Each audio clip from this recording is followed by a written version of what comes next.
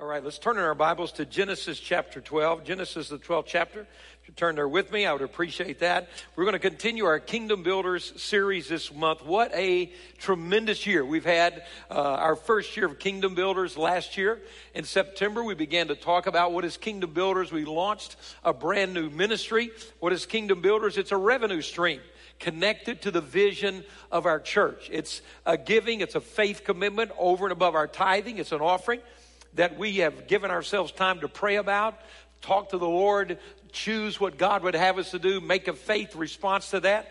Last year, in our first year, $242,000 were given to Kingdom Builders. Come on, let's thank God for that. What an amazing gift to build the kingdom. Kingdom Builders does three things. What do we target with Kingdom Builders? Number one, it's local and global missions. We start locally right here with our dream centers, with outreach, and we reach to the nations, local and global missions. The second thing we do is connected to training up the next generation of young Christian leaders, our interns and other ministries, developing young leaders. And then the third area is the developing, the equipping, and enabling the local church here, the mother church, to be able to have growth and impact in the region. So those three things we do with Kingdom Builders. It's been a very successful year. Thousands of lives have been impacted and changed around the world. So we launched that last year, Kingdom Builders. We began to define that last September. We understood it. We made our goals. And this year has been amazing. We are now in this September celebrating what God has done. Looking forward to what he's going to do next. We will, the first Sunday of October, make our faith commitments, faith pledges. It's an exciting day of what we believe God has told us that he's going to do through our lives financially for this next year coming up. So it's just a super time. We're thankful for the reports, the miracles, the blessings that have happened, and excited that God has given us an opportunity to do that. Before I begin reading here out of Genesis 12, let me just encourage you on your way out today through the Commons area, slow down, take some time.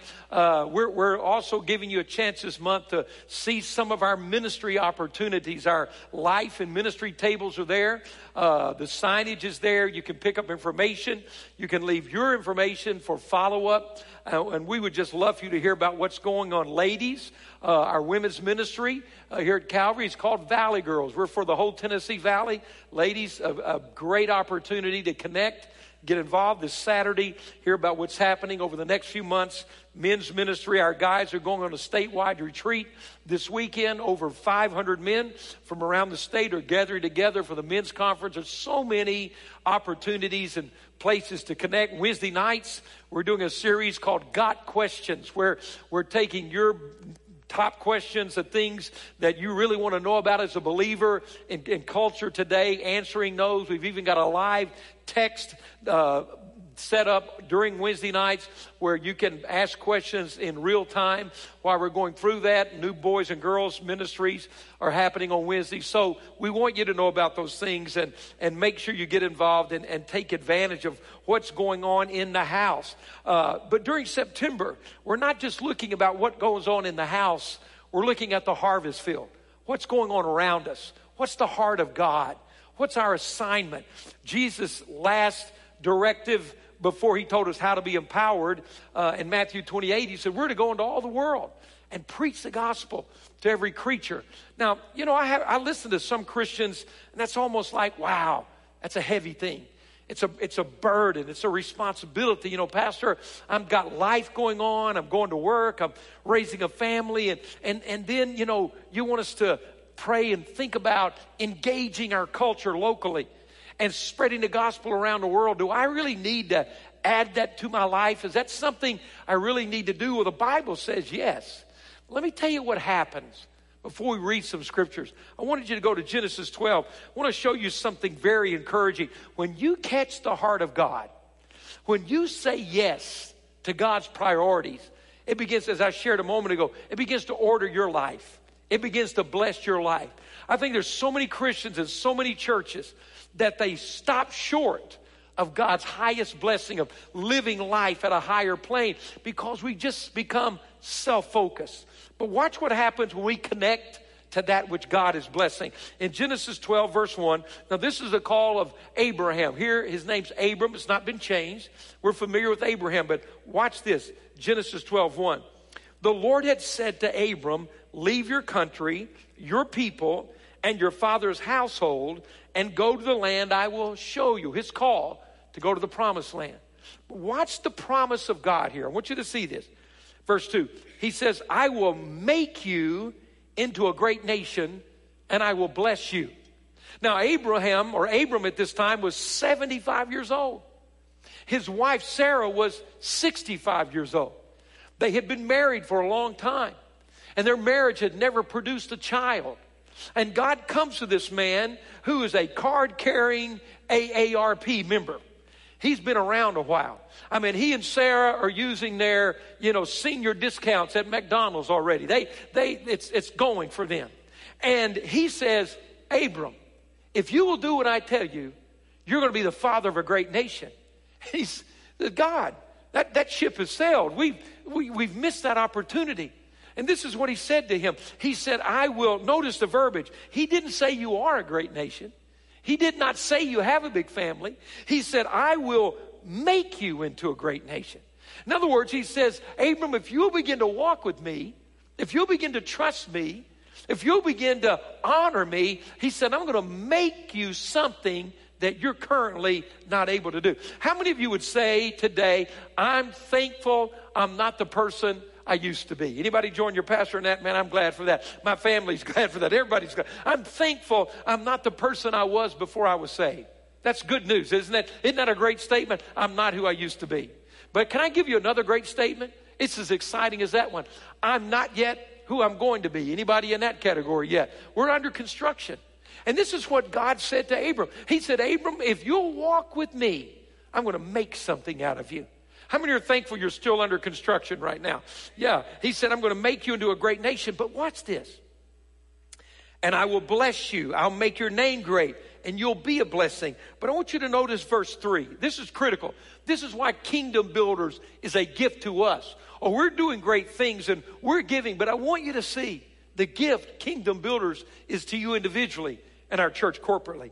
He says in verse 3 to Abram, I will bless those who bless you, and whoever curses you, I will curse, and all peoples on earth will be blessed through you. Do you realize I call that blessed by belonging? What does that mean? He said to Abram, Abram, if you will do what I want you to do. It's as if he says to a church today, if you'll take up my heart, if you'll fulfill my will, if you'll be my channels, how did he tell us to pray? Let your kingdom come. Let your will be done on earth as it is in heaven. You know, we have too much Christianity that's sweet by and by Christianity. You ever heard that message all your life? In other words, hang on now. When you get to heaven, it'll be okay. Life's going to be rough, but heaven's going to be good. That was it. Can I tell you, heaven is going to be great? How many want to go to heaven? How many want? You should all raise your hand because there's only one other alternative. I'm advising you take the heaven side. So let me ask you again. How many of you want to go to heaven? I mean, even the crack addicts want to go to heaven. Come on, I mean, everybody wants to go to heaven, all right? The devil wishes he was going to go to heaven, but it's too late for him. He was there and lost. That's another sermon. All right, listen. So heaven is going to be awesome. I can't wait. It's going to be great. Greater than we can imagine. Bigger than we could ever estimate. It's going to be amazing. But can I tell you something? God is good right now. God is powerful right now. God is able right now. If he's going to dry your tears in heaven, he can dry some tears right now. Are you thankful for that? He's a real God now. And so the gospel is not just hold on and someday it's going to be good. The gospel is God wants to walk into your life today and bring his blessing in your life and bring order to your life. Heaven is going to be amazing. We're going to see God do some great things. But guys, we have a job to do right now. We have a privilege, and when we connect with the heart of God, and we let other people know about the blessing of God, God says, if you will bless Abraham, you're going to be blessed. In other words, if you find a church that not only loves God, but loves people, if this church will do what God is blessing, you know what he says will happen? He's going to bless you. If wherever you belong, that blessing comes on your life. I've heard someone say, if you show me your friends, I can show you your future. How many know that's true? Huh? Is that true? So I want you to, let's pause for a minute. want you to think about that. I want you to think about your friends. Who are the people you hang with? Who do you choose your friends? It's not your co-workers, family, your friends. If you show me your friends, I'll show you your future. See, there's something that we find here. I'm blessed by belonging. What I belong to, what I connect with, what I engage with. When I say yes to the heart of God, when I'm a part of a church that's doing something God wants us to do, when we're taking care of kingdom builders, God says, there's a blessing. Abraham's blessing is on you.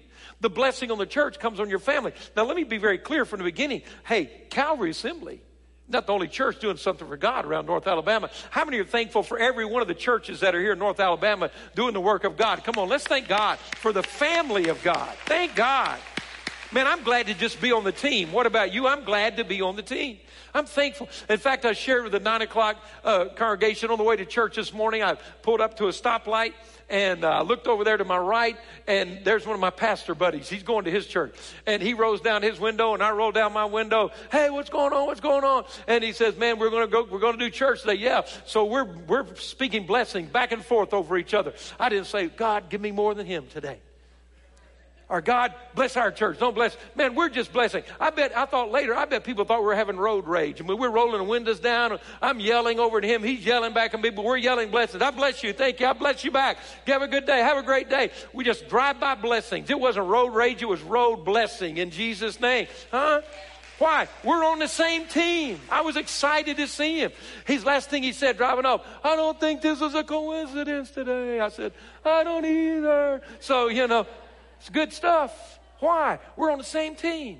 I love him. I love his church. I love what God's doing there. But this is what I know. You're going to be blessed by what you belong to.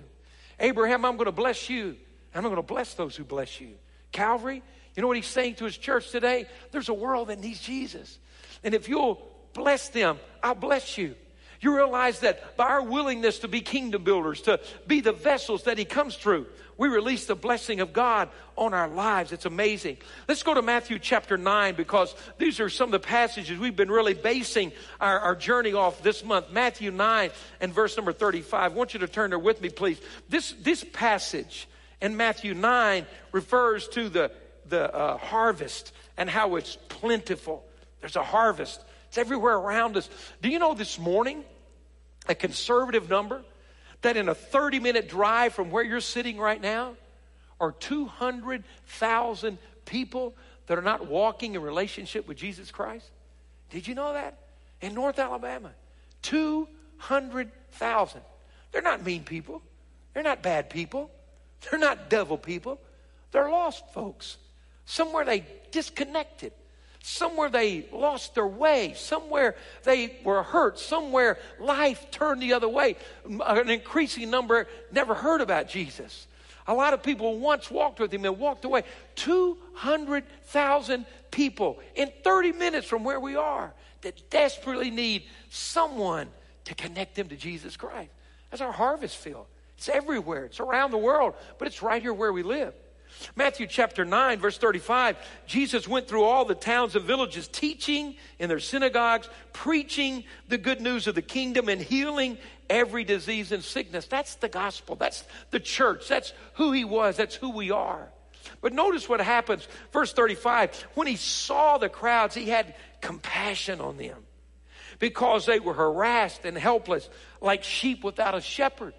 When Jesus saw the crowds, listen, he wasn't indifferent. It wasn't, what should I say? Some dodge the issue, predestination. Well, if they're going to get saved, they're going to get saved. They're not, they're not. No, he looked at their lostness and their harassment and their pain, and it moved him. He was moved by what he saw. He was touched by what he saw.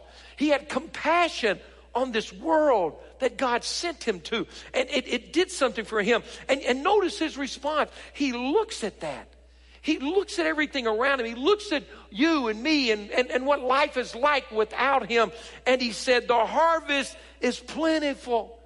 There's harvest everywhere.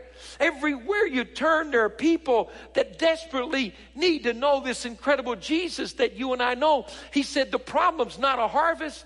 Even in our culture today, let me tell you, people aren't turned off to God. They're confused about God. People may not want to come to church, and I'll tell you the only reason they don't want to come to church, because the church has done a pitiful job of telling the truth about Jesus, and the world has done a great job of telling a lie about Jesus. So we don't need to change the message. We just need to change our method. We need to get the truth to them. He says the harvest is everywhere. But he said, I don't have enough people going. You know what Jesus did when he saw the harvest? Listen to me. He didn't turn around and say, hey, I got this. You watch me. He didn't say, watch me do the harvest. He said, come help me get this harvest in. That's what he turned and said. He said, look at these. Look at these guys. See, Jesus wasn't a one-man show.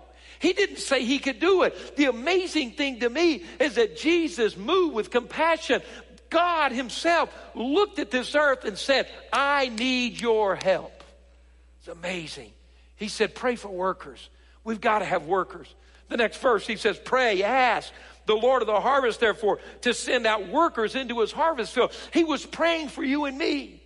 He was praying for churches to go through a journey like we are this September and think about, pray about, let God talk to us about the incredible privilege of connecting to his plan, of living life bigger than ourselves, of realizing that God's just looking for opportunities to send you and I as an answer into the harvest field. And what we have to realize is that's not just a burden and a responsibility and a heavy thing. Oh no, that's a privilege to work with the heart of God. And what does God say? Just like he told Abram. He said, you know what? You do what I bless, and I'm going to bless you. You bless my work, I'm going to bless you. I call it anointing by association. Hey, if you look at your friends and they'll tell you your future, I want to have some really good friends. What about you? I want to have some really good associations in my life. You know what? I want to have some people that are better than me. How many hear what I'm saying? I want some people who are farther along with me in my spiritual journey. I don't want somebody always telling me, oh, it's okay. Oh, it's okay. That doesn't matter. That's all right. I do that too. No, I want somebody in my life saying, come on, let's go after God. Come on, let's push a little harder. Am I the only one? Anybody else feel that way? I want somebody pulling me, stretching me, calling me to greater things with God, because that association is going to bring God's anointing. See, when I look at the harvest field, I'm thinking about a couple of things. So let's make it very real. I want to make this something that is up close home. I want to look at one of our couples here. This is Joel and Caitlin Raths.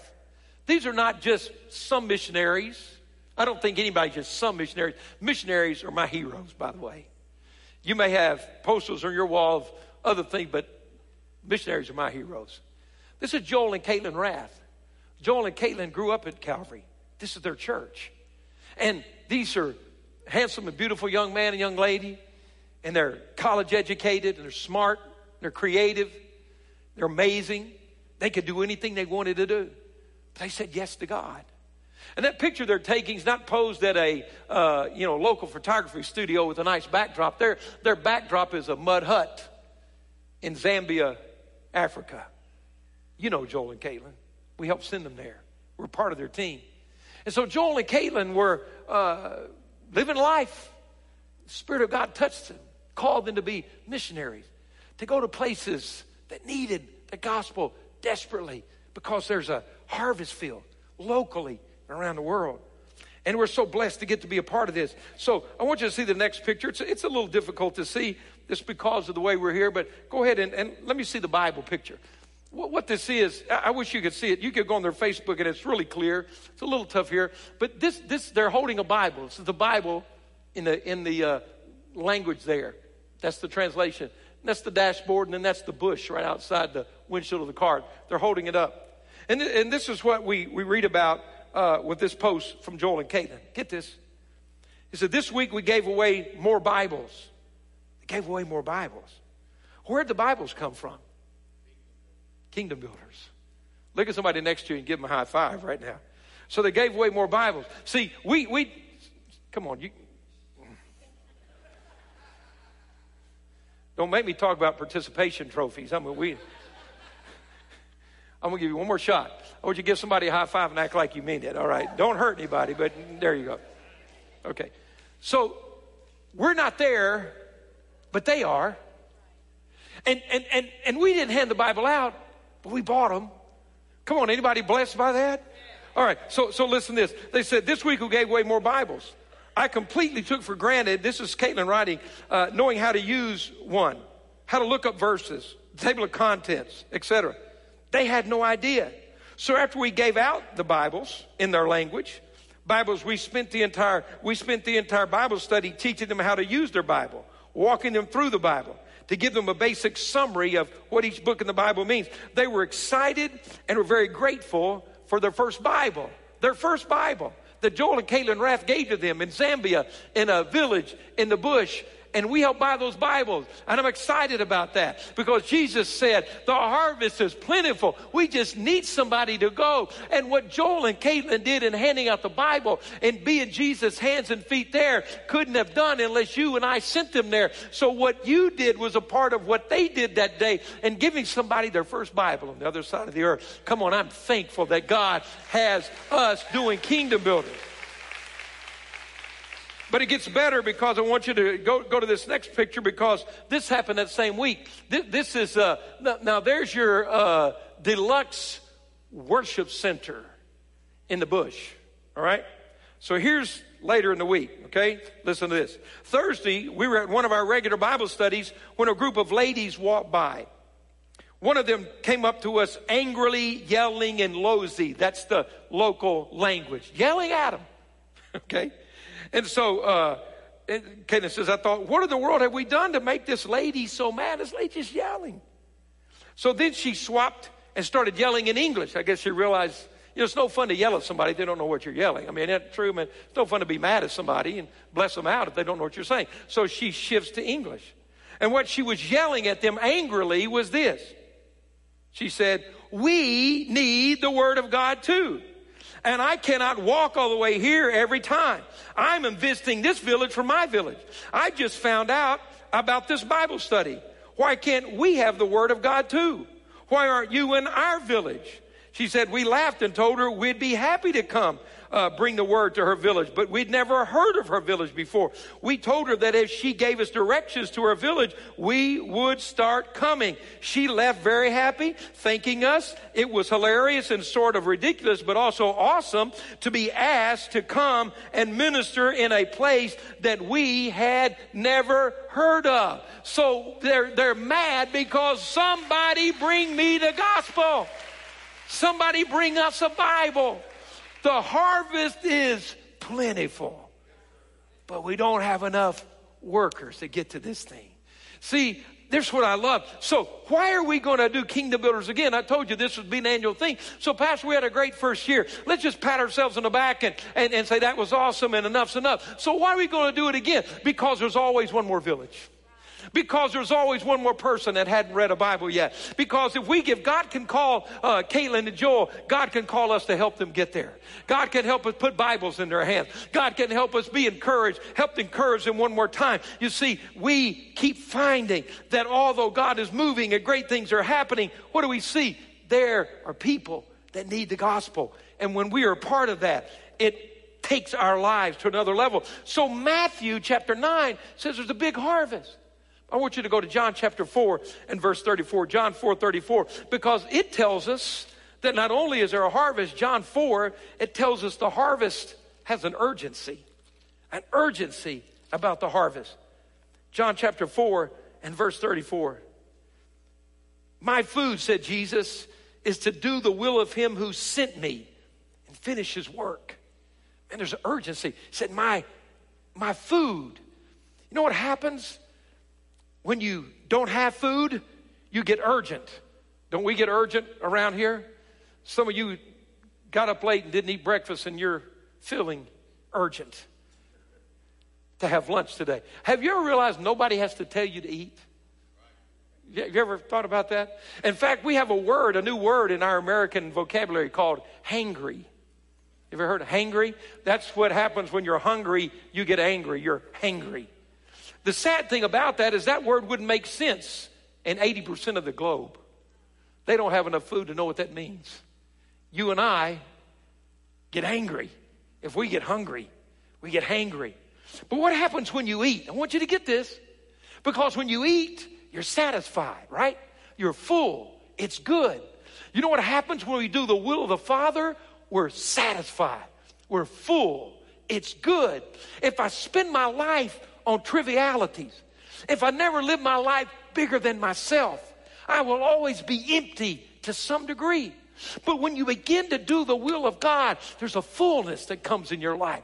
There's a satisfaction that comes in your life. And when someone gives us the opportunity to live our life at that level, we should thank God for that opportunity. Are you with me, church family? So he says, my food, said Jesus, is to do the will of him who sent me and finish his work. How do we finish the work? We get the gospel to the harvest field. He says, do you not say 4 months more and then the harvest? I tell you, open your eyes and look at the fields. They are ripe for the harvest. He said, don't say 4 months. It's ready right now. I got a slide I want you to see. And it was an encounter I had. This is a tomato harvest. I want you to look. This is just a field. There was a place I went in my first ministry position. I was a summer youth pastor. The little church is in Warren, Arkansas, in Bradley County, Arkansas. And I encountered something there that I'd never witnessed in my life. Never seen anything like it. Please don't do it now. This afternoon, you can check me out. Google this, and if you'll Google Bradley County, Arkansas, it's the tomato capital of the U.S. Thousands of acres of tomato plants. I didn't know that. I'd never seen that. And so here's the tomato harvest, and I'm there, and I'm the youth pastor at the church, just a summer intern. The church couldn't afford a youth pastor all the time. I was excited about my first ministry position, and I'm there, and I walk in the church one Sunday. Things are going well, and one Sunday morning here in the summer, I walk in and I look around. I was like, dear Jesus, where'd everybody go? I mean, it was only a third of the congregation came to church that day. I looked at the pastor. I said, what happened? I was like, man, can you lose a church in a week? What happened, Pastor? He said, it's okay, George. I said, what happened? He said, it's the tomato harvest. I said, what does that mean? He said, well, it's a tomato harvest. And what I didn't know, I'd never been in a place where not only a city, but a whole county, the economy was based off of one harvest once a year. And they took me out to the tomato fields, and that's what it looked like. Rows and rows and rows and rows and thousands of acres of big tomatoes ready for the harvest. And what had happened was this, is that in Bradley County, Arkansas, the tomato capital of the world, of the United States, I don't want to say the world, United States, is that when the harvest comes in, there's an urgency. You can't say, we're going to wait 4 months and go get those tomatoes. You can't say, oh, we'll get to it. What happens, it was an amazing thing. It was awesome to find the urgency of the harvest. Everybody dropped everything and started picking tomatoes. You know why? Because if you didn't get the harvest in, it was going to die. You only had a window. I'd never seen anything like it. People worked 7 days a week from sun up to sundown. The school teachers that taught during the year were out gathering tomatoes. The professionals were out gathering tomatoes. The boys and the girls were out gathering tomatoes. Grandma and grandpa were hobbling along the line and getting tomatoes. I'd never seen anything like it in my life. Everybody on the same team. Everybody working hard. Everybody focused. I said, Pastor, what are we going to do? Nobody came to church. He said, it's all right, George. And I said, what about next Sunday? He said, they're not going to come back next Sunday either. And I said, well, what are we going to do? He told me, it's okay. It's going to be okay. I said, why are you so chilled out about 2/3 of the church not coming? He said, because at the end of the tomato harvest, everybody gets paid. I said, oh. He said, we're going to have a big tide day coming in. He said, it's going to be all right. You just relax, George, and watch it. So I'm watching these people work. And I began to be amazed about what John 4 says, is that you can't wait 4 months for some things. The harvest says you have to do it now during your window of opportunity. You've got to go at it while you can. You've got to get this harvest while it's here. And everybody got involved. Now, I had a problem because, see, here's the tomato capital of the United States. And all they can think about is gathering tomatoes. And for them, the greatest thing in the world is a tomato. In fact, look at this next picture. It's true. They even painted a giant tomato in the city square. That's a tomato. Look, this is Bradley County across the top. I mean, these people are tomato crazy. And here's my problem. I don't like tomatoes. So I told the pastor, I said, Pastor, I don't like tomatoes. He said, he turned white. He said, you don't like tomatoes? I said, no, sir, I really hate tomatoes. He said, don't ever say that again. in Bradley County, Arkansas, you can't say that. I said, yes, sir. I never said it. I'm sorry. He said, when people, they're going to bring you tomatoes. I said, yes, sir. He said, you take their tomatoes. Do you hear me? I said, yes, sir. I said, what do I do with them? He said, you give them to me. You do anything with them. But don't you ever tell anybody in this church that you don't like tomatoes. And when they bring them, you better take those tomatoes. I said, yes, sir. I will do that. And after the harvest, people came back to church. And you know what happened? It was one of the coolest things. There was a camaraderie. There was a unity. You know what? They didn't care, what age you were. They didn't care about ethnicity and race and languages. I'm going to tell you, in that tomato harvest, they could have cared less what clothes you had, what you looked like, what age you were, what the color of your skin. If you could speak English or any other language, they were just gathering tomatoes. It was awesome. And I thought, God, that's the church. We should be like that. A harvest will laser focus what's important. The urgency of the moment, it's like this. We have 2 dream centers that God has wonderfully blessed us with, and we're reaching out to those people that are hungry and disenfranchised, and we have residential drug and alcohol. They're not treatment centers. They are restoration ministries where God is putting men and women's lives back together. But let me tell you what happens here. As we're working through this, Pastor Bill Hines, who was one of our staff pastors who went to Bessemer and started the Foundry, one of the largest drug and alcohol Christian recovery ministries in America. Pastor Bill started that. But he told me a few years ago, he said, Pastor, we finally stopped keeping the number because it became too overwhelming. But he said we were trying to keep up with the guys and ladies who had come in the program and then left before they finished, who had had a chance to have their life changed. But they were discouraged and left. And he said when the number of 200 that had died, we just quit counting. 200 that had been there, that were almost harvested, that had an opportunity to change their life. They died. 200. He said we just kept counting. We just stopped. And see, church family, typically the church fails to see the harvest. We get all urgent on the end of it. We got to do something for the addict. We do. We've got to help them. We're doing that. We've got to help people. There's an opioid explosion in North Alabama. Did you know that our ambulance services are not having enough time to do their normal pickups and emergency service because of all the drug overdoses right here in North Alabama? The hospitals have had to reorder the antidote you give to a person with an opioid overdose because of the urgency and the crisis we're in. And we can see that and we get motivated and we can do something about it. But what I fear the church is missing is that yes, there's a harvest, and yes, we have to be after it, and yes, it's urgent. We have to save every life we can. But why don't we become urgent on the front end of the harvest? What about bringing boys and girls to Jesus Christ and seeing them saved before they ever get started in their addiction? Is anybody with me on that? Why can't we become motivated and urgent and say, wait a minute, why can't we draw a line and say, no more kids on drugs, no more overdose, no more opioid crisis? We can't change everybody, but we can change a lot. You see, there's an urgency that we must do what we can. It changed my life, seeing that tomato harvest in that little town in Bradley County, Arkansas. By the way, for you Alabama fans, that's the county next to where Bear Bryant grew up and where he got his nickname of wrestling a bear at the county fair. Okay, don't get too excited about it, right? No slang in church, all right? But I want you to go to Isaiah 54. I want to look at this passage. We're going to close with this today. Isaiah 54. Because you see, what we see happening, the harvest where Joel and Caitlin are around the world, the harvest right here where we are, Isaiah 54, is everywhere if we'll look. And there's an urgency. We can't say 4 months. What about today? What about the boys and girls that are finding Christ in our children's ministries right now while we're in here? What about the middle school students that are finding Christ right now while we're in here? What about the high school students that will come to Christ tonight in this room with their service? What about the person that works next to me, sits next to me in class, lives next to me in my neighborhood? Pastor, God says the harvest is everywhere, and his prayer is that we don't watch him do it, but that we go to work with him. He needs us.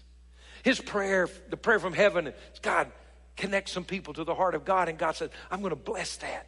I'm going to bless that.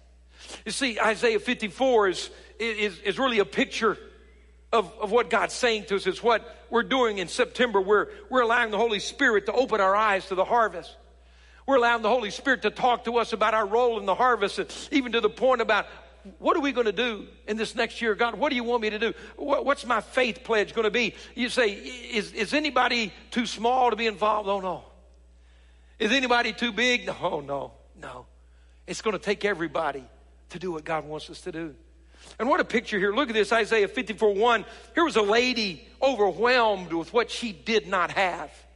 Overwhelmed at her lack. And God stepped in and said, hey, I'm going to show you something when I get involved. Isaiah 54:1, sing, O barren woman, you who never bore a child. Burst into song, shout for joy, you who are never in labor, because more are the children of the desolate woman than of her who has a husband. That's physically impossible, but it's miraculously able when God gets involved.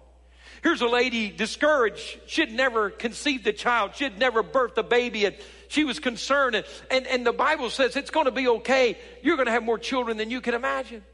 I don't know how that's going to happen. I guess it was the first orphanage, but kids were coming because God said, I'm in it. Let's keep reading. He says, this is what I want you to do. Look at this. Enlarge the place of your tent. Stretch your tent curtains wide. Do not hold back. Lengthen your cords. Strengthen your stakes. For you will spread out to the right and the left. Your descendants will dispossess nations and settle in their desolate cities. Do not be afraid. You will not suffer shame. Do not fear disgrace. You will not be humiliated. You will forget the shame of your youth and remember no more the reproach of your widowhood, for your Maker is your husband. The Lord Almighty is his name. The Holy One of Israel is your Redeemer. He is called the God of all the earth. This lady evidently had been married, because he says you're going to forget your widowhood. And then she also, even though at one time she was married before her husband died, they had not been able to have children, just like Abraham and Sarah. And she's desperate, and she says, God, I don't have a family, and I don't have a husband, and I'll never have children, and I feel desolate, and I'm barren. What am I going to do? And you know what God said to her? God said, I'm willing to step into your situation. I'm willing to walk right into where you are. In fact, he said, ma'am, this is what I want you to do. Church family, look at verse 2. He says, I want you to enlarge the place of your tent. I want you to stretch your tent curtains wide. Do not hold back. Lengthen your cords. Strengthen your stake. I want to show you a picture of a tent. You know what a tent looks like, but I have one here I want you to see. Here's a tent. If you'll kind of dim these lights a little so you can see it, it's just an ordinary tent. It's canvas and stake and rope, and these things are here. But that's not just any tent. You know what tent that is? That's the tent that Joel and Caitlin live in. That's their tent. That's their home. Right there. That's their home in Zambia. That's it. You know, I think God stretched them a little bit. What do you think? Caitlin falls in love with a young man named Joel. Except Joel's called to missions and ministry. And if Caitlin's going to marry Joel, Caitlin's going to get to be a missionary. So before they married and they were engaged, she went over to see his world to make sure. She talked to Phyllis and I, and of course her family and others. And we said, you know, Caitlin, I know love is blind, but you better get both eyes open on this thing. And you better pay attention to what you're doing. And she did. And you know what? God stretched her, pulled her from where she was in a comfortable place in North Alabama with a family that loved her and a church that loved her and all the things that we enjoy. And he said, I'm going to stretch you, Caitlin. And she said, yes. And then, and she sent Phyllis some pictures of some pretty big bugs running around over there. Jumping bugs. That's even worse, isn't it? Come on, that's kind of creepy. And it's bad enough for a bug to run, but when they're big as my hand and they jump, that's creepy. Okay, anyway. So Caitlin's being stretched. But she had a pretty big smile in that picture there. And then what about Joel? Was Joel being stretched? Well, hey, Joel, he's already there, and now he's got his wife has come with him. It's good. No, you know what it's like as a new husband. You want to take care of your wife. You want to have a nice place for her. You want to protect her. You want her to feel safe. You know what that's like, guys. So God's stretching old Joel too, because this isn't exactly, the honeymoon haven they're living in there. Not exactly, the cruise. It's not the fancy 5-star hotel. It's a tent in the bush in Zambia. And if you want to have a soaking tub whirlpool experience, you got to go get in the river and let the current come by.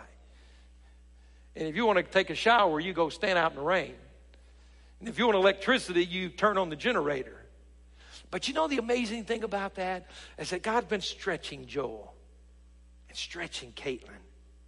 And they're not sitting in Zambia feeling sorry for themselves, thinking about what's here in North Alabama. In fact, you know what they say? They're in Zambia going, man, I'm glad I'm in this tent in Zambia. I feel sorry for those guys in North Alabama who don't get to do what we get to do. Because, see, always before increase, you're going to break out. You're going to go from the right and the left. But he said, you're going to have to enlarge the place of your tent. You're going to have to stretch your curtains and lengthen your cords and strengthen your stakes because increase is coming. Are you listening to me? God will always stretch you before he increases you. There will always be that moment where we have to say, God, I'm willing to do what you want me to do. And when we do that, God stretches us. And as he stretches us, increase follows in our life. Joel and Caitlin have grown in their faith and grown in their ministry and grown in their peace and grown in their confidence. And God is using them and trusting them with villages that have never heard the gospel. Why? Because they were willing to be stretched. They were willing to say, God, I'll partner with Almighty God. There is nothing on this earth that can compare to what you have. And maybe in your situation right now, you've become locked in the place where you're looking at what you don't have. I don't have this. I don't have that. I don't go there. I don't know this. I don't work there. I don't have that. God is not afraid of our limitation. God is not intimidated about what we don't have. He's saying, I will walk in and become the head of your household if you'll let me stretch your life. I'll come in and be your provider. I'll come in and be everything you need. I'll bless you with my resources beyond what you're able to do. And that's what Kingdom Builders is all about. It's not just us watching Joel and Caitlin stretch and the dozens of other missionaries we're connected to. It's not about that only. It's not about us putting some money in a plate so they go do our job. Listen, I should never send my money anywhere I wouldn't send my feet. Say that on this side of the church. I should never send my money where I wouldn't send my feet. Still pretty lukewarm. Don't make me go Revelation 3 on you right now, okay? All right. So here's the deal. I wouldn't send my money where I haven't sent my prayers. But the privilege, see, of connecting with somebody there. We're doing this with dozens. This is real people we know, faces. I want to make it personal today. The privilege, the blessing of connecting with them is that as God is stretching them, he's stretching us. Do you understand that? He's stretching us. See, God's stretching me in Kingdom Builders. I always think I'm a big picture guy, and a faith guy, and a visionary. And last year was our very first year to do Kingdom Builders. And I just didn't know what to do. Didn't know where to start. I thought $180,000 above tithe for a year would be an amazing start. And you guys blew me out of the water. $242,000. So I said, okay, God, I need to take a step up. Forgive me. And stretch me. And then this month, he's been stretching me some more. I said, okay, let's keep stretching me. And here's what I believe that God wants us to do. I believe that if we only do what we did before, we're not stretched. So instead of believing God that we can do what we did, I believe we ought to set another goal, because there's another village on the other side of that other village, on the other side of that other village. Anybody hear what I'm saying today? So I believe, what's our potential? Well, I said, how do I give to something like that? Well, I said, there's 3 words: plan, vision, dream. Plan. You work your plan. What am I going to do, God? What can I do? Here's my finances. Here's what I have. Okay, this is what I can do. Start where you are. Remember, I've taught us that an offering is what you do above your tithe. So if you're not tithing, don't start with Kingdom Builders, start with tithing. So, Pastor, I want to do Kingdom Builders. Believe me, if you're not tithing and you begin tithing, you're helping Kingdom Builders every day, making a way. So start tithing, and you'll watch the blessing of God. He'll order. What do we read today? He'll bless your plans, and you can begin to do that. If you're tithing, you say, what do I do? Well, first I have a plan. This is what I'm going to do. I'm committed. I'm going to do it, the plan. But after the plan, you start having vision. Vision. Man, it's not just what I can do. What if God gets involved in this thing? See, you start getting stretched. Everybody with me? You're stretching. See, you know, somebody owns a business. They said, I'm going to commit a percentage of my business to this. And watch God bless that business, and the percentage grows. And you did more than you ever dreamed. Say, vision. What do you do with the vision? You write it down. And what happens after vision? What can God do? Just not me. Then you start dreaming. Man, what if? What if God got in this thing? What if I saw the hand of God? What if God stretched me? What if I said yes to God and God said, okay, start enlarging the place of your tent. Start stretching your tent curtain. See, you stretch before you increase. How many get that? You obey before you increase. You go before you see the harvest. You do what he said. And so we start seeing God work and move. So let's not just say God can do what he did. Let's not just say we can maintain. Let's set a new goal. Let's believe God. You ready? Let's believe God this next year. We're going to give $300,000 to Kingdom Builders. Anybody want to say, Pastor, in Jesus' name? Come on, let's do it. You know why? Somebody else needs something we have. We can do it. Let's don't just maintain. Let's stretch. I want God to stretch me. You want to be stretched? I want to be stretched. See, you always stretch before you grow. Let's end with this. Ladies, I have no business talking about something you and only you can do, and I have no idea what it was like. Watched my wife twice. She became my hero. It's to birth a baby. There's something about you, you know, ladies, you start stretching because you're creating room for life. Aren't you thankful it doesn't happen overnight? It kind of gives you 9 months to get there, you know, stretch. Now, some of you guys look pregnant, but anyway, it's another deal. You know that guy used to have a tattoo on his chest of a canoe. Then he developed that big belly, and it looks like a warship now. But anyway, no problem. I'm sorry. But you know, anyway, I'm sorry. But ladies, you stretch. It's amazing. It's just amazing. You know why? Because you believe in that growth and the increase that's coming. And you know what happens to us? God did this for Calvary. We have 2 dream centers that were given to us. The facilities. But do you think that was random? Oh, no. We gave an offering that stretched us to the max. To the Dream Center Los Angeles that inspired us to do our Dream Center. $85,000. One offering we gave to them. Now I got to tell you, I've never given until it hurts, but that day I was on the edge of hurting. It's just being honest and transparent. Why? Because we were believing God for a dream center here in Decatur. We gave it all away. Every penny's gone. You know the little lady that Jesus says, remember her? She gave her mites and gave all she had. I was like, I'm with you, lady. I can't. It's gone. It's gone. And I was happy to do it, but there was a little side of me, the human side, was like, anybody honest? Come on, okay. But we did that. Pastor Burnett, remember, came. Many of you were there. We celebrated. Hallelujah. He was happy. I was like, we need to get this guy out of town. There's not going to be any money left if he doesn't go. Go. We love you. Go. But you know what happened? Because we let God stretch us. We were praying for a dream center. God gave us 2 dream centers. You see, you never have increase until you stretch. You never see what God can do until you do what you can do. He never asks you for what you don't have. He only asks you for what you do have. He said, lady, you got a little tent, but it's not big enough. But let's go to your little tent, and I need you to start stretching the curtain. See, she had lived in that one woman tent. And God said, you've been praying for babies. Well, if you want babies, you better add on. If you want increase, you better do something.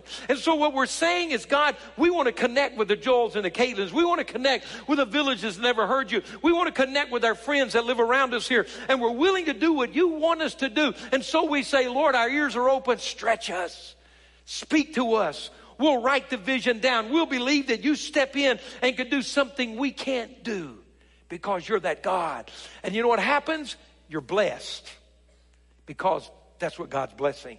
I want you to stand with me. Pastor Joy, would you come? I want to pray a very important prayer before we go home. Come, I want you to stand. Let's pray together right now. I don't want you to miss this prayer. God is stretching us.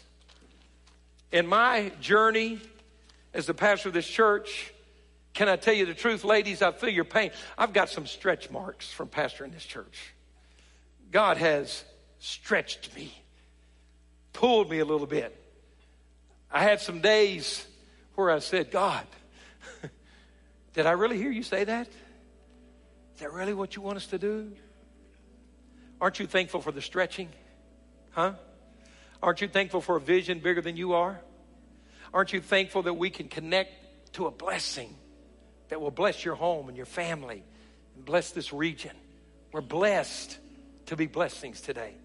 I want us to pray, and the prayer I want you to pray is this. I want you to realize how important you are to God, how your pain matters to Him, how your struggle matters to Him, that you're not just a tool to accomplish His purpose. You're His heart's desire. You're the apple of His eye. You're why Jesus died on the cross. You're the reason that there are kingdom builders. Somebody had to tell us. Somebody had to pray for us. Somebody had to build the church that you were saved in. Somebody had to build the church your grandmother was saved in and prayed for you till you couldn't run any further. Come on. How many thankful for the people that wouldn't give up on you? They may not have been called a kingdom builder, but we just have a name and we defined it. I'm thankful today. I'm indebted today to a little church in a little town in Arkansas where my mom and dad raised me, and I turned my back on God, but they never stopped praying for me. And I could run from a lot of things, but you can't run from the Spirit of God. Come on, aren't you thankful? Somebody paid the price. Somebody paid the price, and we're here today. You're so important to God. And what God wants to do is take you to another level, stretch us, and we see God use us together to do something magnificent and amazing. Today, see, we don't take an offering right now. We don't do gimmicky things. This isn't I preach all day to get an offering. No, I'm trying to teach us through a journey so we can hear from God. Say yes to Him. Be obedient, responsive. Watch His hand come on our life. Right now, let's pray together. And let's be willing for God to stretch us another level. Father, in the name of Jesus, in fact, if you would, why don't you just raise your hands to the Lord right now? Lord, here we are, and we're saying yes to the stretching. We're saying yes to the privilege of being used by God. We stand in your presence, and we're so thankful we're part of your plan. We're so thankful we can buy the Bibles that went out. We're so thankful that we can go where we are. We can do what you want us to do right here in North Alabama, and we can help it reach to the ends of this earth. Stretch us. Don't let us live in a small tent when you have big plans for us. Don't let us become paralyzed by what we don't have when you are the God who is responsible for our life. So we say yes to you today. God, we need to begin to work a plan, and we need to write down a vision, and we need to hold on to our dreams because you have big things planned, because you're moved with compassion. Stretch us, stretch us, stretch us, stretch us, stretch us, stretch us. You could drop your hands. I want one final prayer. We'll go. Everyone praying with me, please. You know, today you're here and you'd say, Pastor, I sense deeply in my heart that I want to be part of those that gather the harvest. I want to come back to God. I want to come back to His house. I want to make Jesus the Savior of my life. I knew Him, but I strayed. I once was close, but I've drifted. Lord, I want to be in the center of your will. I want to be the answer to heaven's prayer for a laborer. God, I've been wandering, and I want to come home. I want to come back. I don't want to live another day without Jesus being Savior and Lord of my life. That's where you are in your journey. Would you just raise your hands right where you are, your hand, and let me see you are. I want to agree with you. Just make that commitment. Thank you. Thank you. Thank you. I want to ask our pastors and our congregational elders that are here, would you come pastor and elders to come, some of our pastors in other areas today. But I'd like our congregational elders to come and join with our pastors. I want to pray this final prayer. Boy, many of you brave, honest guys raise your hands and said, man, it's my day. I don't want you just to walk out without somebody praying with you and agreeing with you. We're here to do that today. And so as I pray this final prayer, when it's dismissed, why don't you just come on up, and we'd love to pray for you. No pressure, nobody to make you, but we're here to serve you in this big moment in your life. So Father, now I pray your blessing on this church family. You're stretching us and we say yes. You're stretching us and we're willing to see greater things. You're stretching us and we're so thankful to be a part of what you're blessing, to be on this earth doing what you would have us do. Now bless our church family abundantly this week in every area of their life, their relationships, their finances, their work, their health. May your blessing rest on them, God. I thank you for it, Father, in Jesus' name. Amen.